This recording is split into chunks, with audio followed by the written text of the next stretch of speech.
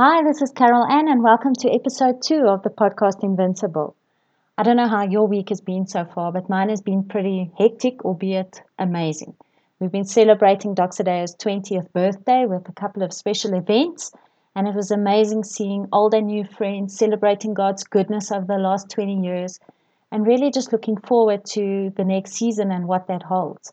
Our theme for the next season is accelerating the mission, and that mission is transforming cities. So we're really excited about what lies ahead and what God has planned for this ministry and in our lives. I think the most difficult thing about standing is that it's okay to stand when things are going well, as you all know. But when those tough times come and the waves of life overwhelm us, it's not so easy to stand. I grew up in KwaZulu-Natal, and my sisters and I spent our fair share of time on the beach. So I've seen countless visitors rolling around in white water and sand, just covered in sand, and almost not being able to stand up because of the strength of the wave. And obviously, the small children, they are the ones that suffer the most because they're short and those waves are just too big for them to be able to stand.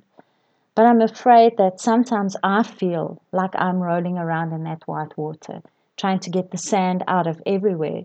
But every wave that comes, even though they are actually not even that big, I'm just incapable of standing up against them because I'm already at a disadvantage. A couple of years ago, I went through a season of really bad times that I really felt I was just rolling around in the white water. We had a car issue where even though we were still paying off my car, I could actually not even drive it for a whole year. It just stood at the engineers. We were trying to sort out the dispute there. A whole year with having paid this car monthly, but still being reliant on other people for transport. A year in which I had 3 operations and my health was not good. It really wasn't a great year for me. And I just realized how difficult it is to stand when you really are facing serious challenges. The thing I learned the most was that although in the ocean I have to keep my eyes on the waves to prevent them from overwhelming me, in life I have to keep my eyes on Jesus. Because if I keep my focus on the waves, they will overwhelm me, and that becomes my perspective. I lose hope and focus so quickly if I just watch the challenges every day. And I think just as Abraham says, he faced the reality, but still he did not lose hope. In hope he believed. And I believe just in Hebrews 12 verse 2 that says we need to keep our eyes on the author and the finisher of our faith. And that is what I learned in that difficult season. I had to learn to trust God and to keep my eyes focused on Him. And I recollect a day when I was counseling somebody, and I quite arrogantly told her, your problem is, bottom line, you don't trust God. And I think it was quite easy to say, but very terrible of me to say. And as I was walking out of the counseling room, I just felt so arrested in my heart and God challenging me, but do you trust me? Do you believe me? Do you focus on me?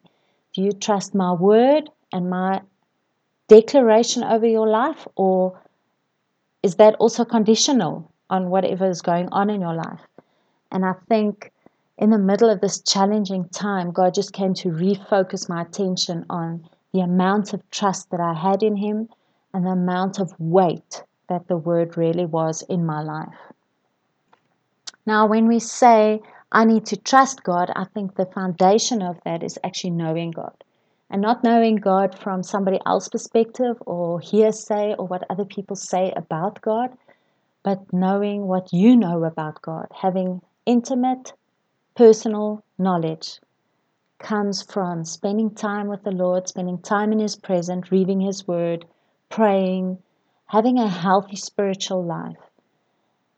And in the times when I really need to trust God, I go back to what Scripture says about Him and about life, and that helps me just to anchor my faith. And I'm worried about people that actually have just lost their appetite for the Word, and I see a lot of people just reading Scriptures here and there, but we really need to be planted in the Word and to eat the Word and to have that Word become part of our lives and become the focus of my life and something of an authority in my life. I see a lot of people kind of read the Bible and it's just part of their daily lives, whereas Scripture should become the foundation of our lives, anchoring my spiritual life, feeding my spirit, and having truth and direction and authority in my life. And the reality is, Jesus used the word as such a powerful weapon in his own times of temptation, in his times of challenges, in his times of testing even. The one weapon that he used consistently was the word. And the problem is that if I do not know the word, I don't know how to use it effectively. I know that the enemy can quote scripture. The enemy probably knows the Bible better than one of us could ever know the Bible. But it's in the authority that the Bible has in your life. And I need to give the Bible authority and give the word authority. And the second thing I do when I face these times of challenges, I go back to the word that God has spoken to me personally. I have a habit of writing every word, every prophecy that God gives me, or even every scripture that just particularly speaks to me, I write in my journals. And then at times when I have insecurity or fears regarding the future or uncertainty about just exactly what is the next step, I love going back to those journals and just reading through the words that God has spoken over my life. And I remind myself of His perspective on life, on His perspective of what we should be busy with, and on His perspective of what I should be busy with, the things that He has said about me and about us as a family. And that just really inspires and encourages me to keep on going and not to give up. So I guess a good question to be asking now is, in your case, do you give the word the authority that it deserves, the authority that it should have in your life? Do you plant yourself in the word? Do you flourish in the word? Do you eat the word? And secondly, do you keep book of the things that God has spoken over you and that He declares over you? It can be such a powerful way to just encourage yourself. The second thing I felt God challenging me in that season of difficulty was to grow up.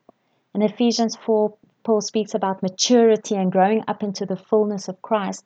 And in verse 14, he says, "Then you will no longer be infants tossed back and forth by the waves." And I think that is just such a beautiful picture of what was happening to me. Because of this difficult season, I felt like I was being tossed back and forth by the waves. But the minute I decided to take a stand, go back to the Word, and actually just to grow up, I found myself actually being able to stand in Christ and in His power. When you watch kids at the beach, it's the little ones that get smashed easier. Adults, it really has to be a big wave before they get rolled over. And I think in the same way, if we are spiritually immature, those waves are going to knock us far worse than when we are adults.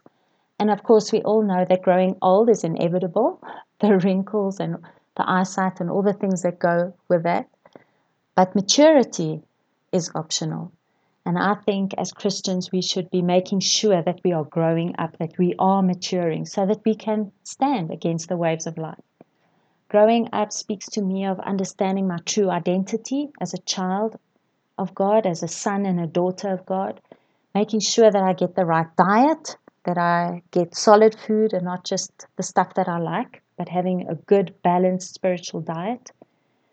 Growing up also entails being part of a body where I'm accountable, where I'm committed, where I serve, where people speak into my life, where there's accountability relationships, and where I can be equipped to make a difference in my world. And of course, growing up requires commitment. It's not always easy and it's not always comfortable. And we need to know that we can't just select the times that we want to be mature. I think we all know those days when you just don't feel like being an adult and you wish there was an adult to take over for you just for a moment. I know a while back somebody said of teenagers that if you are the parent of a teenager, you should always remember that you are actually the adult. But sometimes we lose it with our teenagers and we respond as a teenager instead of responding as an adult. And I think as believers, we can often feel I'm immature in my response. I'm like a teenager in my response. But when we are mature and growing up, we can stand.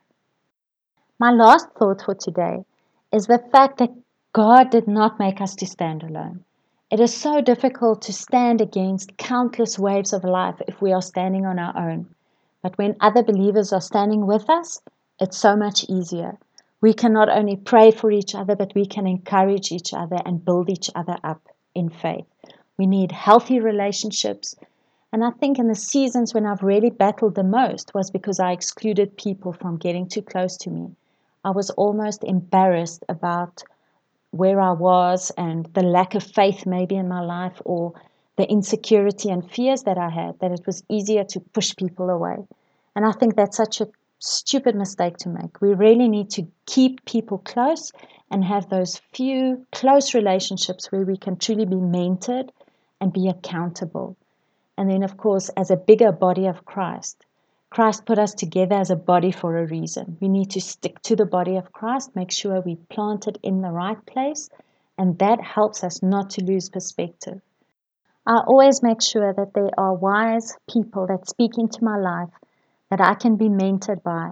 And in the seasons when I don't have that, I really feel that I'm poorer for it. And of course, we have the privilege of speaking into other people's lives. And we can never underestimate the beauty of speaking into people's lives, encouraging them and praying for them, speaking word over their lives, and just inspiring them to be the more that Christ has for us. So next week, in episode 3, I'm going to be chatting to Sheree Diakas. She's going to give us some real valuable insight on her take on invincibility and standing. And I just know that you're going to be so blessed by her insights, and I really love to have you join us. Have a great week.